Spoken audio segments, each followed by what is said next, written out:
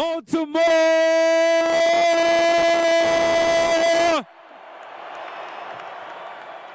Man, I love y'all guys. Welcome back to Ravens Recap. We've got a very fun show today because, just like you heard if you listened to our preview of the game, we were all in agreement that the Ravens were going to come out with a victory, and that's what happened last night on Sunday Night Football. Alec, Chris, and I are here. We also have listener Chris here to give his thoughts on how the Patriots performed from his perspective as a Patriots fan. And, man, I don't know about you guys, but I'm still not off that high from last night. I did a victory lap at work. One of the fellow friends at work who was a fan, but I don't always see him. When I saw him today, I heard his voice. I went around the hallway and I ran and gave him a high five. I was like in the middle of working. I just heard his voice. I was like, I must go find him. Yeah. I came in at probably around a little after 9 this morning, and every couple of weeks or so, my department will have a day where we bring in bagels for breakfast and then kind of go into the meeting room and kind of just sit there and have breakfast for like a half hour and kind of like talk about things and everything. And I get there a little after 9, and I asked one of my coworkers to save me a sandwich. That way I had something. And I come in and I'm just like, let's go! Ravens win! Oh, baby! I was jumping up and down, getting everybody pumped. Oh, man. It was a good morning. It was a good morning. Yeah, listener Nick came in. First thing he did was like, that game was hype. we high-fived about it. But before we get too carried away about how great that day was, let's take a second, step back, and introduce listener Chris. Chris Macris, we've talked about him. He made an appearance on last show, giving his predictions for the game. Chris, tell us your story, how you became a Patriots fan, how you're still also a Ravens fan every other week that they don't play each other, and all that kind of stuff. Yeah, so I honestly don't know what year. I guess it must have been early 2000s. Like, I know I've been watching football since the early 2000s overall. The Ravens I was actually born the same year the Ravens started, 96, so I would say I wasn't really watching football the first few years. But early 2000s, I guess I became a Patriots fan while I was watching them, always making those Super Bowl runs the first few years. I know I have this picture. It's kind of funny. I have this picture from me on a Christmas morning, like laying on top of a Patriots blanket I must have received for Christmas one year. It was like probably 2003. And I guess ever since then, I've been a fan. And there's no looking back. So, I mean, I'm still a Ravens fan living here in Baltimore. I know people always question how can you be a fan of both teams, but it's worked out well for myself over the years. I'm still very much interested in what the Ravens are doing. I follow them a ton every day, every year. I guess the only times I don't really root for the Ravens are when they're playing the Patriots, obviously, especially the playoff games we've had over the years. It's been tough, but especially when I'm usually watching the game with my dad and my brother, so it's kind of tough to watch the game with them. Well, your brother can't talk because he's a Colts fan. Yeah, that's true. Ooh. We've had many battles here with those games too. Patriots, Colts, Ravens, Colts, etc. So it's been interesting. Oh, man. That's a shame the Ravens don't play the Colts this year. We can get Pete on the program too. No, wait, playoffs could happen. We'll see. Jacoby got hurt, but they've already survived losing one starting quarterback this year. Well, he's been calling me out for, I guess, since Luck retired. Now they have Jacoby as a starter, and now that he's hurt, they got Brian Hoyer. So, two former Patriots quarterbacks, and he can't stand it. Whether they win or not, he's always got something to say. So, Chris, as a fan of both teams, it sounds like you're more of a fan of the Patriots. Overall, your impression of last night, I'm guessing are you more disappointed, or are you one of the Patriots fans who are among those that group that feels like going undefeated doesn't set you up well for the playoffs? And despite the fact that you guys did still make the Super Bowl when you were 16-0, you obviously lost. So are you more disappointed or excited for the Ravens after this game? So kind of a mixed bag. I'm okay with not having to go undefeated. That pressure, I mean, as we saw back in 2007 when they started the year 18-0, you could tell the pressure was getting to them the midway through the season. They had those close games with the Ravens and the Eagles and a few other teams, and even the Giants in the last week of the year when everything was sealed for the playoffs. So and then that forced them to keep their starters, and just because at that point they were going for perfection, and then we saw what happened in the Super Bowl.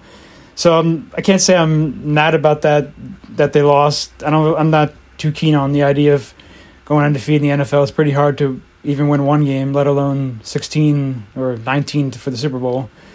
But at the same time, I can honestly say I did not expect that to happen last night. It was, from a Patriots perspective, that was fairly disappointing, especially from the defensive side of things. It's almost like I don't know what they were even practicing all week.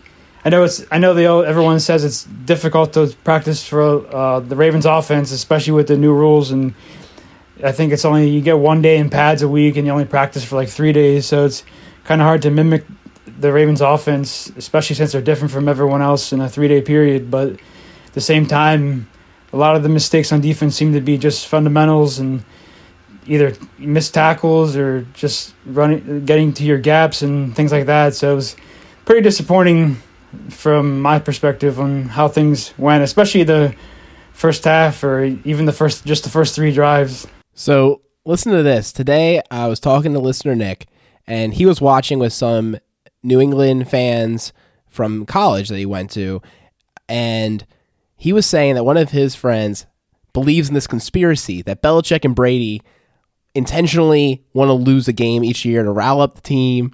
And he was like, New England knows they're going to win their division. They probably think they're going to see the Ravens again. They were like saving it for the playoffs. And there was an intentional bad game plan, intentional loss.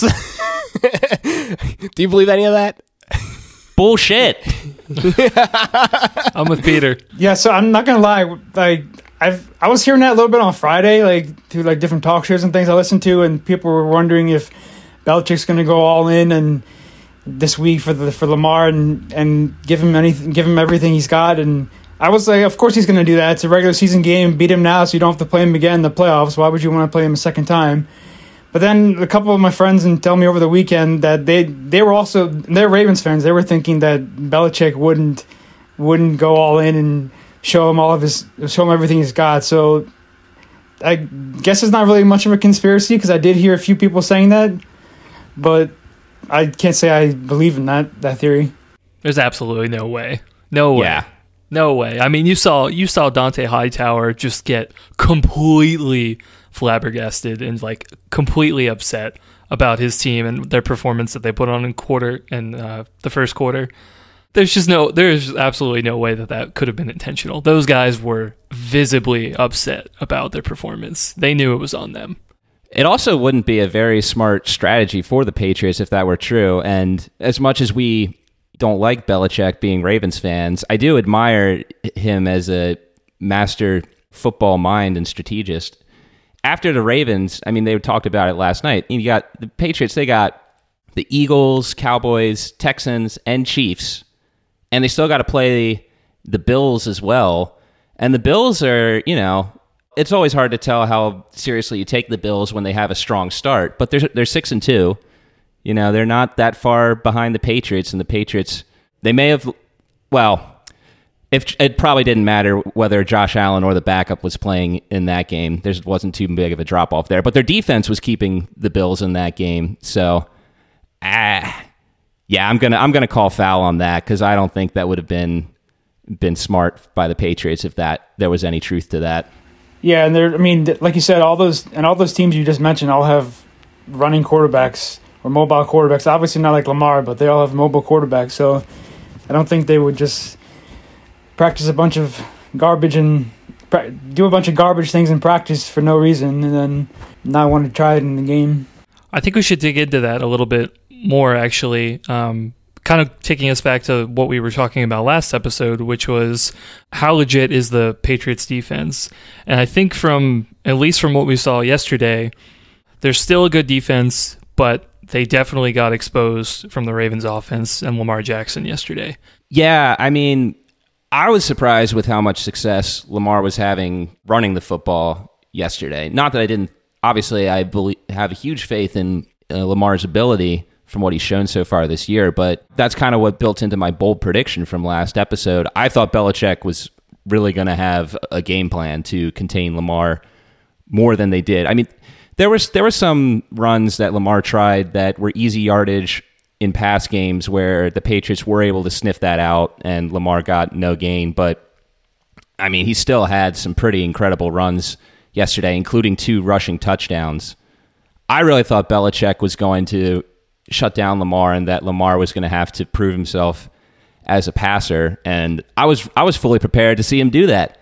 But he didn't have to. And I don't know. I have it down here in the notes later, but, you know, we'll see, because obviously Belichick's going to see Lamar again, whether it be this year or in a season that's close to follow. We'll see how this game goes on matchup number 2 with Lamar and Belichick, but it could also just be that this guy, we've had unstoppable forces on the defensive side of the ball in Baltimore. You know, Ed Reed always gave Belichick fits. We just don't really know what to expect with an unstoppable force on offense because we've never had it. Too true. Right. Well, I was going to say, though, one more thing I say on the game plan is that I think the Patriots had more of a problem with the misdirection on a lot of the run plays. And I don't even think it was containing Lamar himself as a runner. It was they couldn't tell whether he was going to get it or whether Ingram was going to get it or whether it would go to someone else because of all the sort of misdirection that was going on behind the scenes. You know, I mean, they had Boyle kind of as that flex fullback role. They had Ricard in there as well. Hurst was also there. And I feel like the linebackers just kind of didn't know where to go. And I mean, that's why you saw Mark Ingram had over 100 yards rushing. And I mean, aside from that one fumble that he had, which unfortunately cost us 3 points, I mean, he was gashing the defense for big chunk plays at a time. I mean, there were several tosses that I remember where he had at least 10 yards before anybody hit him. And it definitely showed. But I will say, you know, I can remember a couple run plays too from Omar where he got hit by a Patriot defender pretty quickly. So he didn't have as much room as he usually has, I think. So I think their defense did an okay job with him in particular. But you know, the other thing is too, you know, I think like Makris said, is that, you know, it's really hard to prepare for Lamar when you don't really have an athlete like that. And there were just a couple of those plays where he just ran by everybody to escape the pocket, and everyone was like, "Oh my God, like how do you get out of there?" You know, because he's just so good at escaping pressure in the pocket. Yeah, he was very elusive. I think I read a tweet last night that the Patriots started in a 3-4 defense, which is what they typically do. And after the first 2 drives, they immediately switched to a 4-3 to get more beef up the middle. And I guess that seemed to work for a little bit in the middle of the game, but obviously by the fourth quarter, things went back to how they were going in the first quarter. So I don't know if that was actually a huge adjustment, if it really made any difference or not. I haven't been able to follow up on that one. One thing that we also noticed, Peter and I were able to watch the game together, is that first drive, we brought out a lot of that misdirection you were just talking about, Chris, where we had the jet sweep, we had Hollywood, we had read options going on, and they definitely were trying to give some different looks. And I just want to take a moment to look at the snap count. We'll talk about this later with Hayden Hurst, Mark Andrews, and Boyle, but Boyle not only had more catches than both of them combined, he had more snaps that both of them combined. Boyle was out there for 59 snaps, 84% of all offensive plays, where Mark Andrews actually had the least with 24 snaps and Hurst with 29 snaps. So I thought that was really, really interesting to see that different strategy. I think it's never been quite that lopsided. No, certainly not for Andrews. I mean, we've seen Boyle be up there in the snap count, but Andrews is always up there either tied or leading for the snap count all year. I don't know if that was just the game plan for today or yesterday, or maybe that has something to do with the injuries that he's had. You know, we've talked about maybe the Ravens do want to give Boyle and Hurst more snaps to give Andrews some time to rest, but I think we were thinking they were going to give him the game off like against Cincinnati, whereas he was the prime receiving threat in that game. So yeah, they didn't really throw to him much at all either. I'm looking at the stat sheet again. Mark Andrews, only 3 targets, and he caught 2 of those.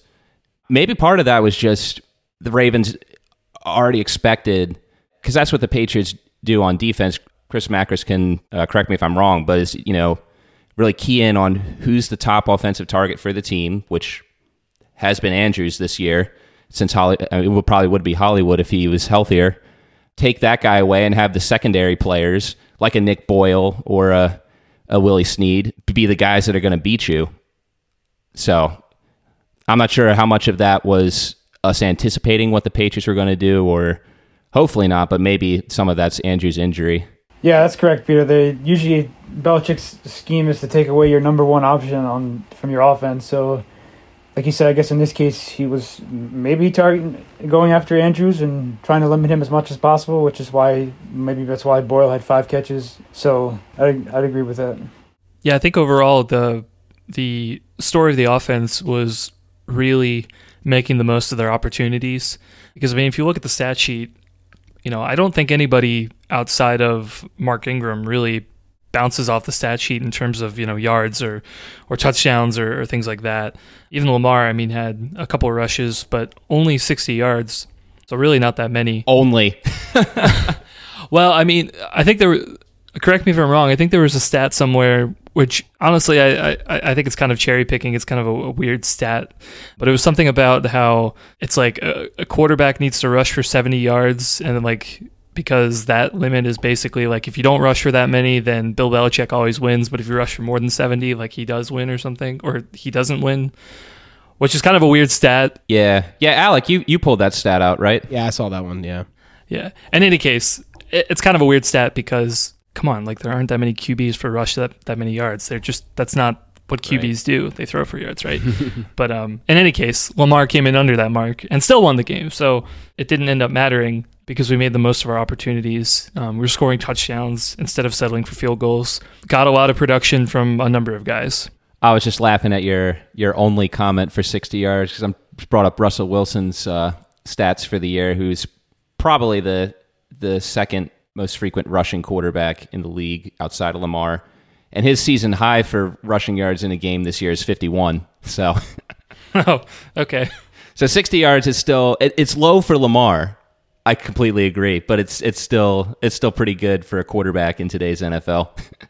As good as Lamar was or has been on the ground this year, like Chris was just saying on the stat sheet, only 163 yards passing. Now, he did average 7.1 per pass, completed 17 out of 23, which is pretty good. So he was efficient with the opportunities he got. We have down a couple throws that Lamar made that really set a tone for the game. Yeah, I think the first one was pretty early on in the game, actually. And it was a third down pass to Hollywood Brown in the beginning of the first quarter. And, I think the Patriots came in on a blitz. Lamar was kind of flushed out of the pocket and was just trying to look for somebody to get open down the field. And he was able to step up, avoid a sack, and kind of throw a pass low to Hollywood, who was able to just kind of dive for it and was able to corral it to be able to pick up the first down. Yeah, great throw, great catch. It was one of those, much as I love Joe, man, you're not seeing him make that throw. Even in his prime days, he didn't have as much escapability as Lamar does. And, that was just a great pitch and catch. And, if I weren't a Ravens fan, if I were a Patriots fan, I'd look at that and be like, man, how do you stop that? Yeah, I was going to say that play, because it was, the first drive of the game.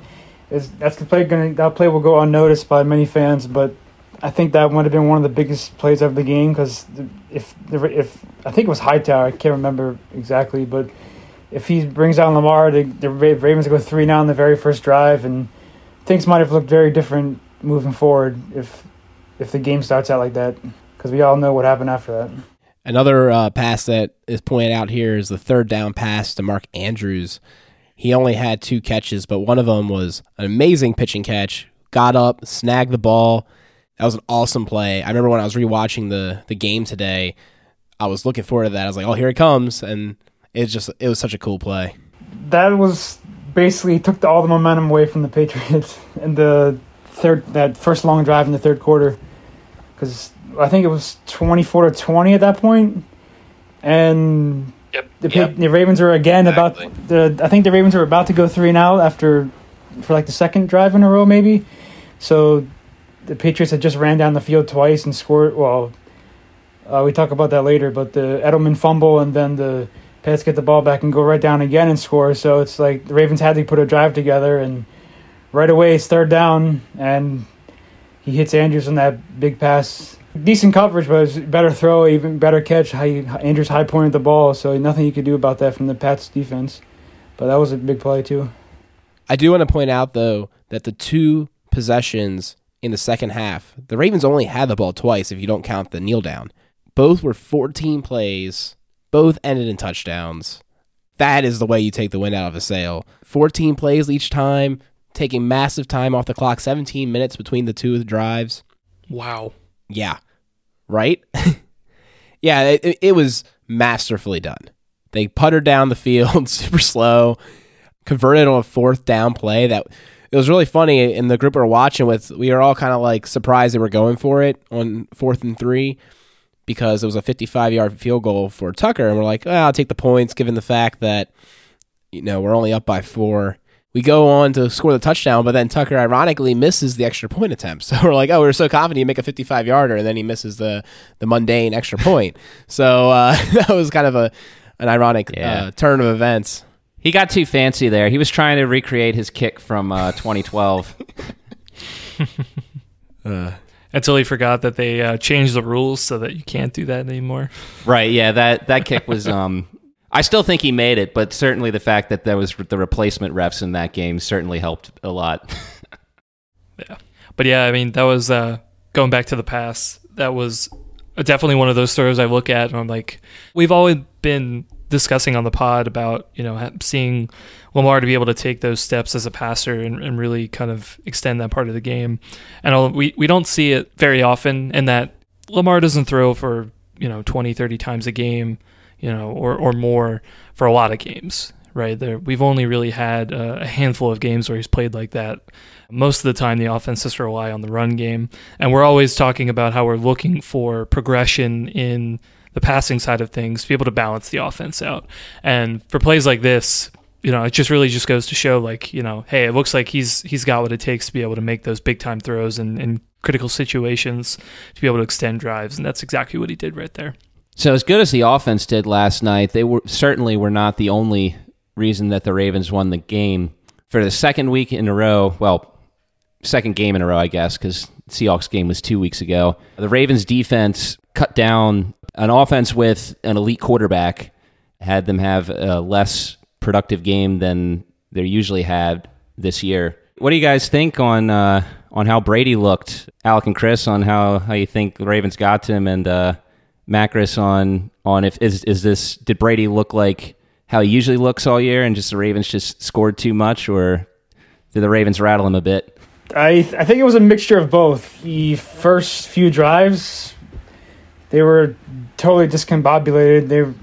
The first 2 drives were only like 20 seconds long each, and he was under pressure for a lot of those throws, and he threw a couple of them away. Got 1 first down in the first 3 drives, but at the same time, that's typically what happens when the Patriots and the Ravens plays. I know the Ravens don't have Ray Lewis and those guys anymore on defense, but they still find ways to put a ton of pressure on Brady usually when they play.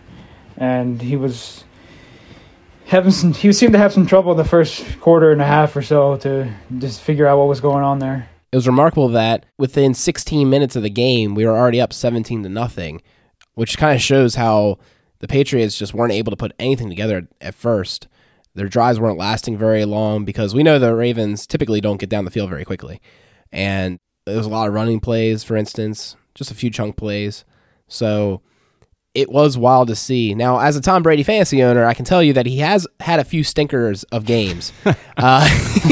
He's not always tearing people apart. I don't know if that's his receiving core or his age or what.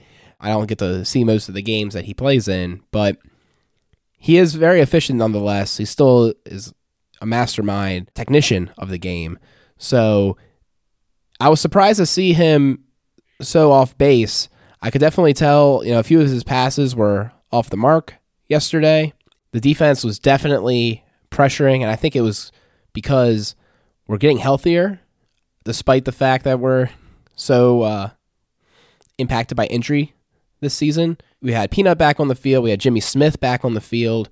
I was telling Peter before the game started that I could see this defense being a top 5 defense the second half of the year and really coming together as a unit.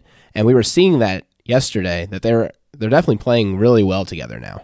Yeah, I completely agree with that. I mean, and this is the second half of the season. Once November hits, we're really talking about when it's Ravens football really starts, because we talked about at the beginning of the year, this team usually has a good September.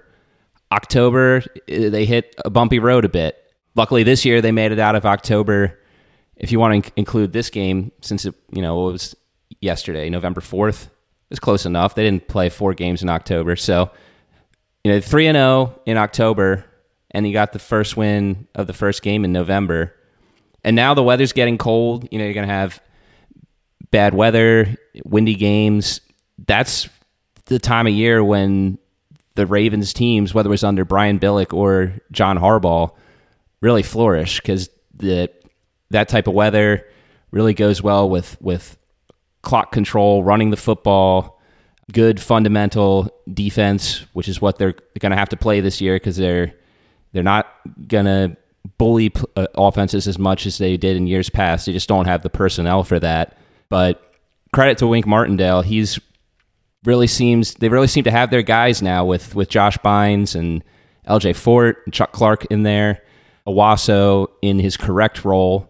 This is a different type of group that the Ravens have had the past couple years, but just because they're going to have to play a slightly different style and maybe a little less aggressive than they usually play, I still agree with you 100%. The potential's there for them to be a dominating defense from now until the finish line. Yeah, actually, I'd like to take a step back for a second, although I really want to come back to talking about Wink, because I think there's some interesting things that we should talk about that we saw in terms of scheme from the game yesterday. But I kind of want to circle back a little bit back to talking about basically how the Ravens had success against the Pats offense. And one of the questions I kind of had actually was, I don't really know what the Patriots offense identity is this year. I've heard some things from some people, they may not be a running team, or, they're like okay at passing, but, they've had a kind of carousel of wide receivers here. And I think, at least for us, the Ravens defense definitely did play well. I think it speaks to, what Chris was saying earlier, in that, Brady couldn't get anything going for the first couple of drives. And I think that was a lot on the Ravens defense to be able to force those 3 and outs early, because you could see later on in the game when Brady was getting things going, he would go to that hurry up offense and basically stay on the field until he scored. Mm-hmm. But yeah, I mean, Chris, what do you think? What is the Patriots offense? What's their identity? Like what kind of offense are they going to be? Because, from the game last night, it definitely seemed like it was a quick passing game, and that's kind of all they did. Yeah, so the offense is, it seems to me they're fairly limited right now, and the reports I've read and from the Patriots reporters and things like that, no one ever wants to talk about the offensive line, but the Patriots lost their starting center before the season started to injured reserve, so he's out for the season, and their starting left tackle, who was the first round pick from last year, who actually missed all of last season, is on IR, but he should be back in about 3 weeks. So they lost two. Those are probably the 2 most important positions on the offensive line: the blind side, left tackle on the blind side of the quarterback, and then the center who makes all the calls. So that's really impacted their running game. And not also to mention the starting fullback, James Devlin. The Patriots are one of the few teams who actually use a fullback, and he was lost on injured reserve as well. So, and not to mention also the Gronkowski's retirement. He was one of the best run blockers in the league also. So the running game has been severely impacted, and you can see that the running backs are probably barely getting 3 yards a carry this year. I don't have the stats in front of me, but they're not getting any big runs at all. And outside of like one game or two, I don't even think Shoney Michel's run for over 100 yards this year. He's gotten to like about 6 touchdowns this year, but they have no running game whatsoever for the most part. So, and last night, I know the score was 17-0 really quick, but they seemed to abandon the run fairly early, which was a little surprising considering it was still just the beginning of the second quarter and anything could happen. It's not like the game was over yet. But So they seem to go to that quick striking passing game, like a bunch of 5 to 10 yard passes. And if you look at the playing time for the offense, they basically ran 11 personnel the entire night, which is 3 wide receivers and 1 tight end, and 1 back. So Edelman and Sanu played 100% of the snaps, and Sanu just joined the team 2 weeks ago, which is kind of surprising to see a guy. I know he's a longtime vet in the league, but he just joined the team 2 weeks ago, and he played every snap already. Edelman played every snap, and then Dorsett, as a third wide receiver, played every snap but 1.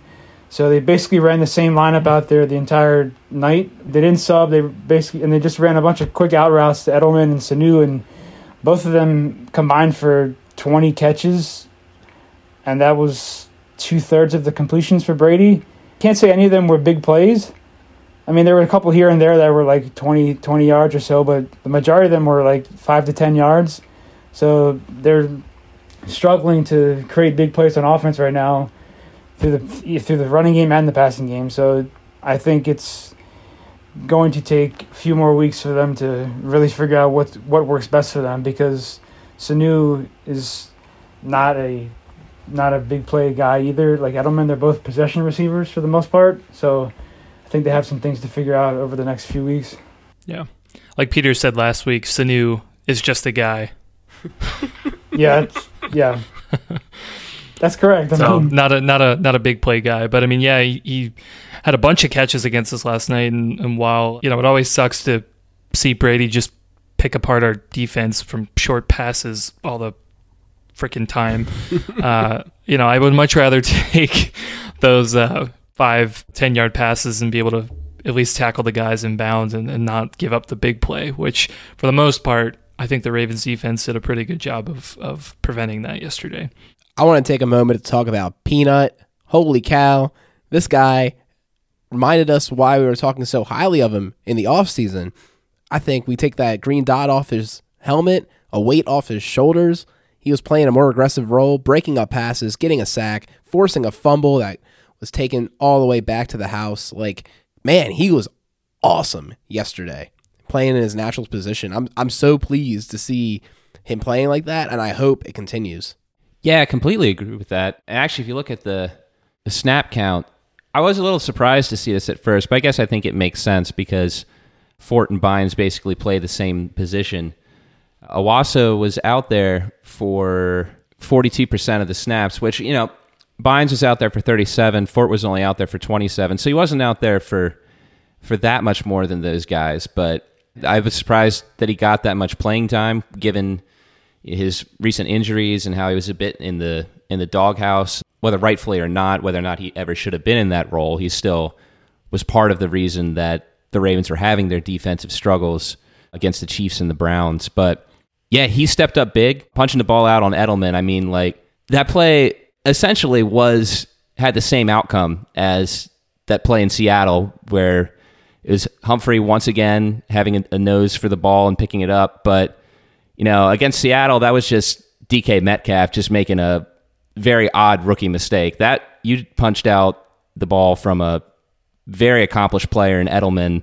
I don't think he's Hall of Fame worthy, but he's certainly been one of the best receivers in the league the past 4 or 5 seasons. So that was a huge play for Owasso right there. I was not expecting, if the Ravens were going to win that game, that one of the big difference plays would be a mistake by a guy to the pedigree of Edelman. So that just speaks even more on how big a play that was by Owasso right there.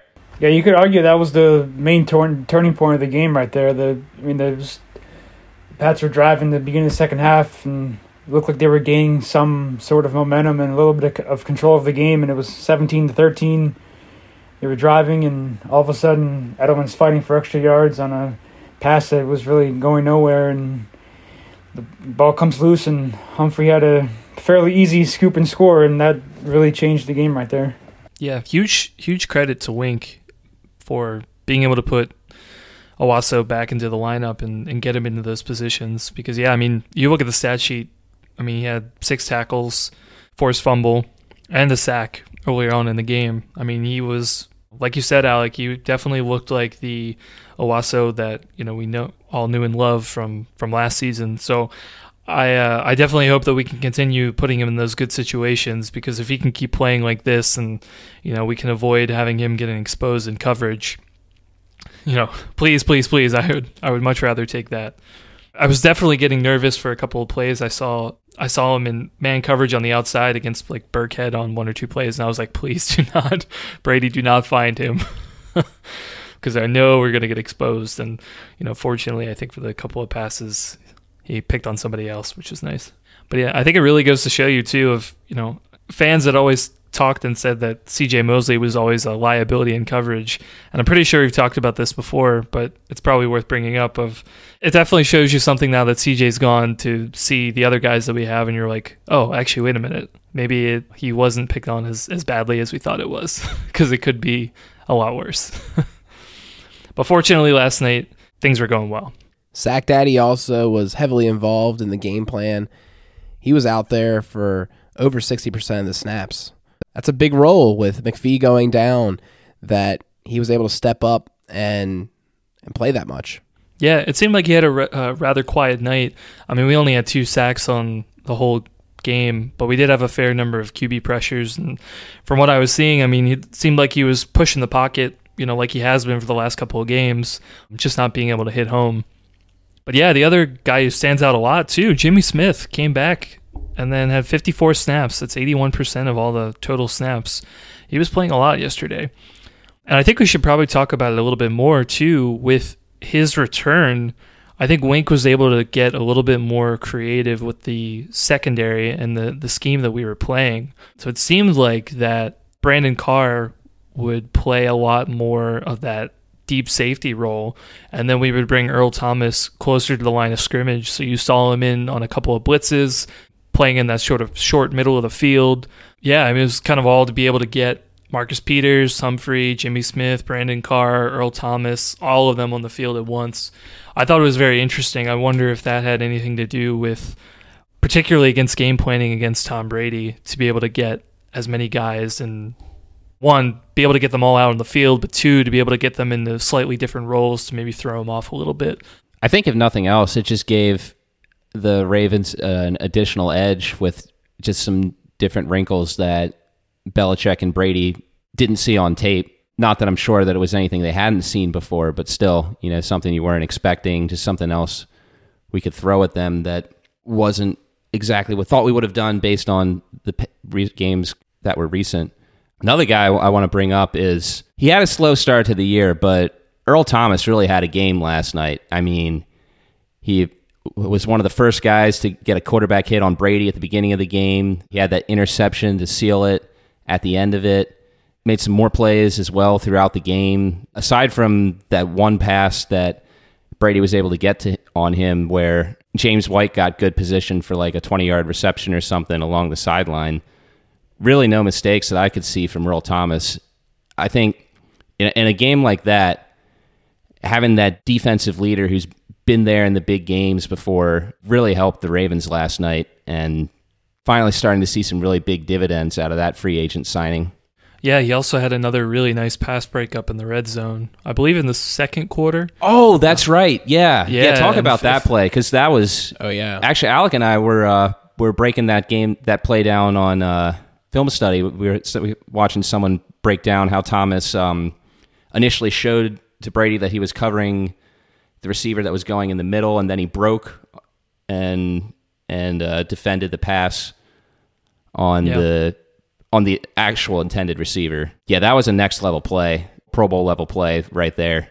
Yep, he was covering the tight end, but his eyes were on the quarterback, and he started breaking towards Edelman, and just broke that play right up. Almost got a pick, got a hand nearly on it. So really heads up play. That's, like you said, all pro level play right there. Matt Waldman was the one breaking it down. I'll include the link in the show notes.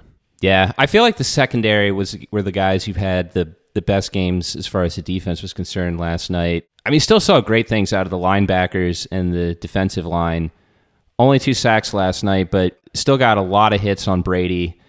There were certainly extended periods where he looked comfortable in the pocket, especially when the Patriots were running that hurry up. For the most part, the Ravens really seemed like they were gassed when the Patriots were doing that, and that was the one advantage that if the Patriots were able to capitalize on that more, they might have been able to do better than they did. But yeah, for the most part, when the Patriots weren't running that, there weren't a lot of clean pockets that Brady had all night. I think the only other surprise that I noticed from the game was I think Brady had one pass that was just like, as soon as he threw it, we were like, what? Like, why would you do that? And he had that lame duck that kind of went toward Sanu, I believe, and Josh Bynes had both his hands on it and just could have come away with the pick, but unfortunately he just kind of dropped it. But as soon as I saw him throw it, I was like, man, what are you doing? Like, I've never seen Tom Brady throw a pass like that, you know.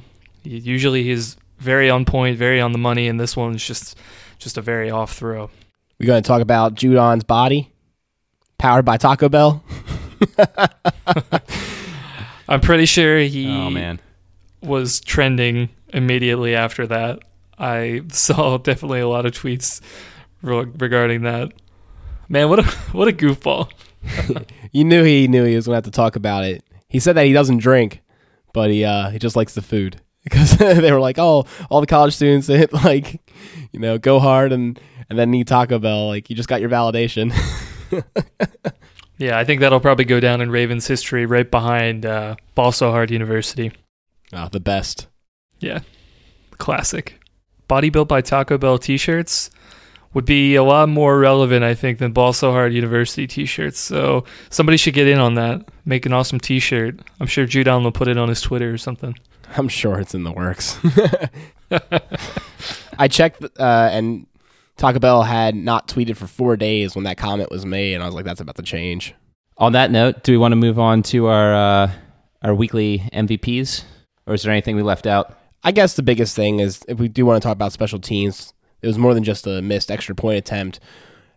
Yes, we did have an amazing punt, or two actually, quite nice punts by Cook, and also a crazy boomerang kick by Justin Tucker on the kickoff. Remember that, Peter? We were watching, we were like, wow, look at that ball. I do. I don't remember. I think that was in the first half, but yeah. Yeah, right at the beginning. He hit this like boomerang kick where when they showed it from the end zone view, it went, I don't know, it felt like it went almost halfway across the field and scooped back in. Right, yeah. It was like went to the left and then scooped back, you know, across to the opposite side of the field. That was a pretty crazy kick. And I'm pretty sure the Ravens got favorable field position for the defense after that kick too, so that might be something we see again. Yeah, but Cyrus Jones, that was the beginning of our loss of momentum in the first half, where we almost thought the halftime show was going to be not celebrating Ed Reed, but the first quarter Ravens after they had fallen in the second quarter. Cyrus Jones on the drop there, fumbled it, gave great field position up. So we definitely got to see that get fixed. As we know, he was a former Patriot. They drafted him second or third round a couple years ago, and he was their punt returner for a few years, and he fumbled a few times, which is why Belichick cut him about a year ago, I guess it was. And one of the Patriots reporters I follow on Twitter, he actually tweeted that Cyrus Jones finally made a play to help the Patriots out. Oh, man. Savage. I mean, that's accurate. Yeah, honestly, I mean, before that play happened, it looked like it was going to be a runaway game, you know. But with that, they scored 7 pretty quickly, and then after the Mark Ingram fumble, scored another 3. The game looked kind of close. Yeah, overall though, I mean, you know, I'd say from what I saw for the special teams, man, this it wasn't a giveaway for the Ravens as it usually is for most games. The New England special teams is pretty legit. There were some hard-fought yards, I think, to be able to get those on the kickoff returns. They weren't giving up much. I believe we had a couple runbacks that they tackled us inside the 20, so we didn't really have that great field position. And I think we had another one. Justice Hill ran it back to the 40 or something, but we had a holding penalty to bring it back. That's right, yeah. So if anything, New England special teams, I applaud you guys. You guys do that probably as well as we do, so yeah, it's a good unit they've got over there. I was kind of surprised. We're on to our third kicker this year, so... And he actually made all of his kicks last night, so that was positive. Oh, well, yeah. I was more referring to the kickoff team. Nick Folk, yeah, he did make all the kicks, although, honestly, if you looked at those kicks, they were pretty short. Mm-hmm. Not the best, but they did go through, so... Yeah, New England was certainly a very opportunistic team. I do want to point out that Lamar only had 6 incompletions all game, but 3 of them were either batted by the offensive line, hit off a helmet, or something crazy where I was like, oh gosh, like looked like an interception waiting to happen.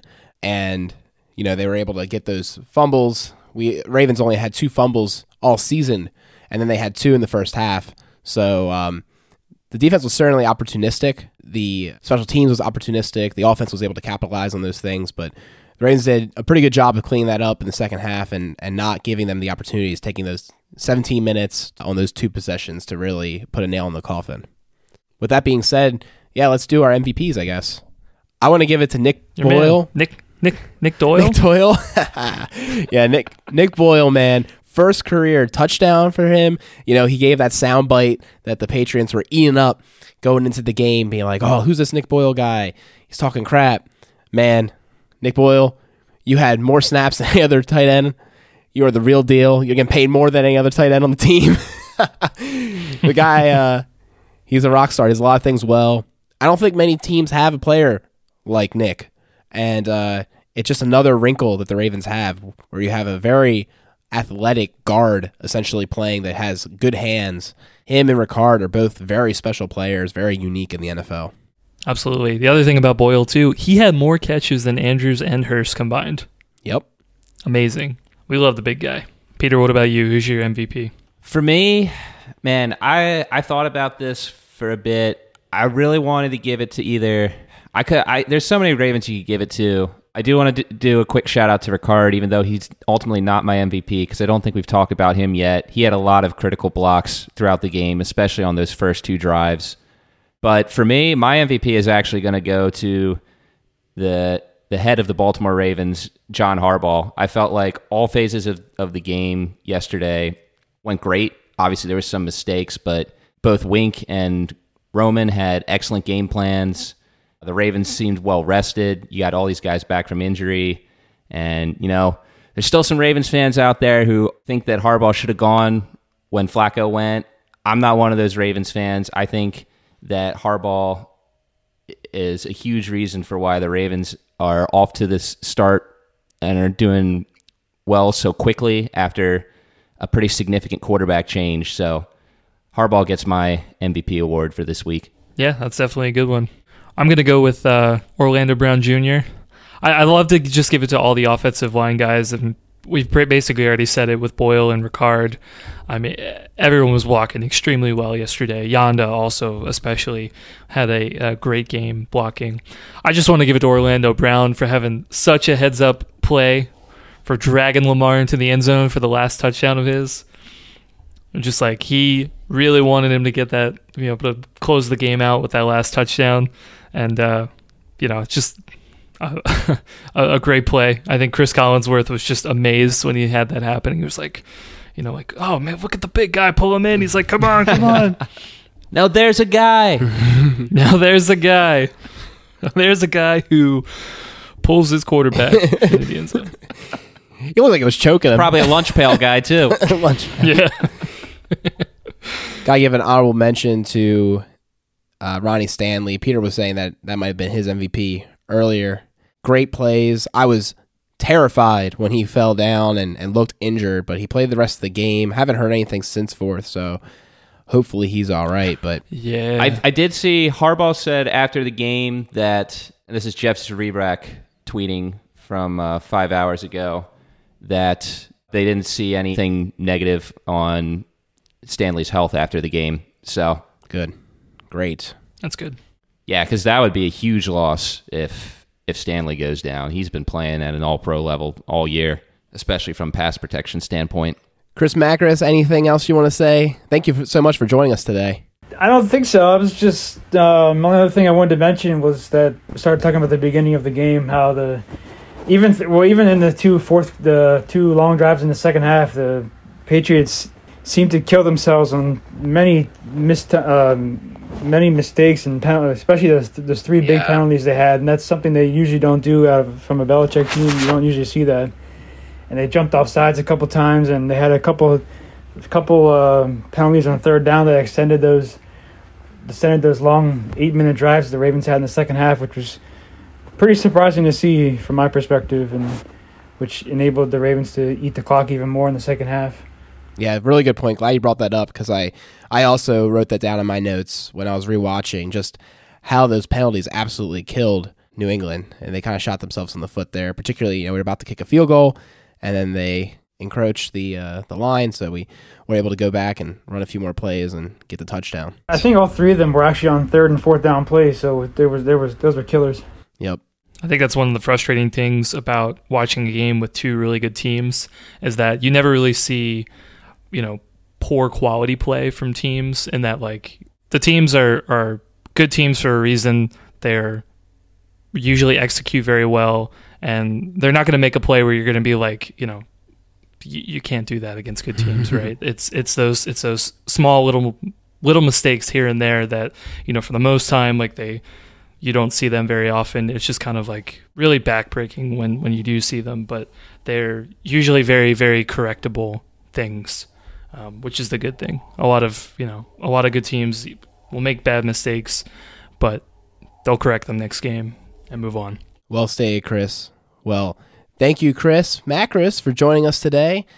Well, maybe a little confusing for our listeners. I have two Chris's, but hopefully you're able to follow along. We really enjoy doing this show. Obviously, after a big win, it's always super exciting to get together with the guys and record. Please do give us a rating on iTunes. Tell a friend. We really do appreciate your support each and every week.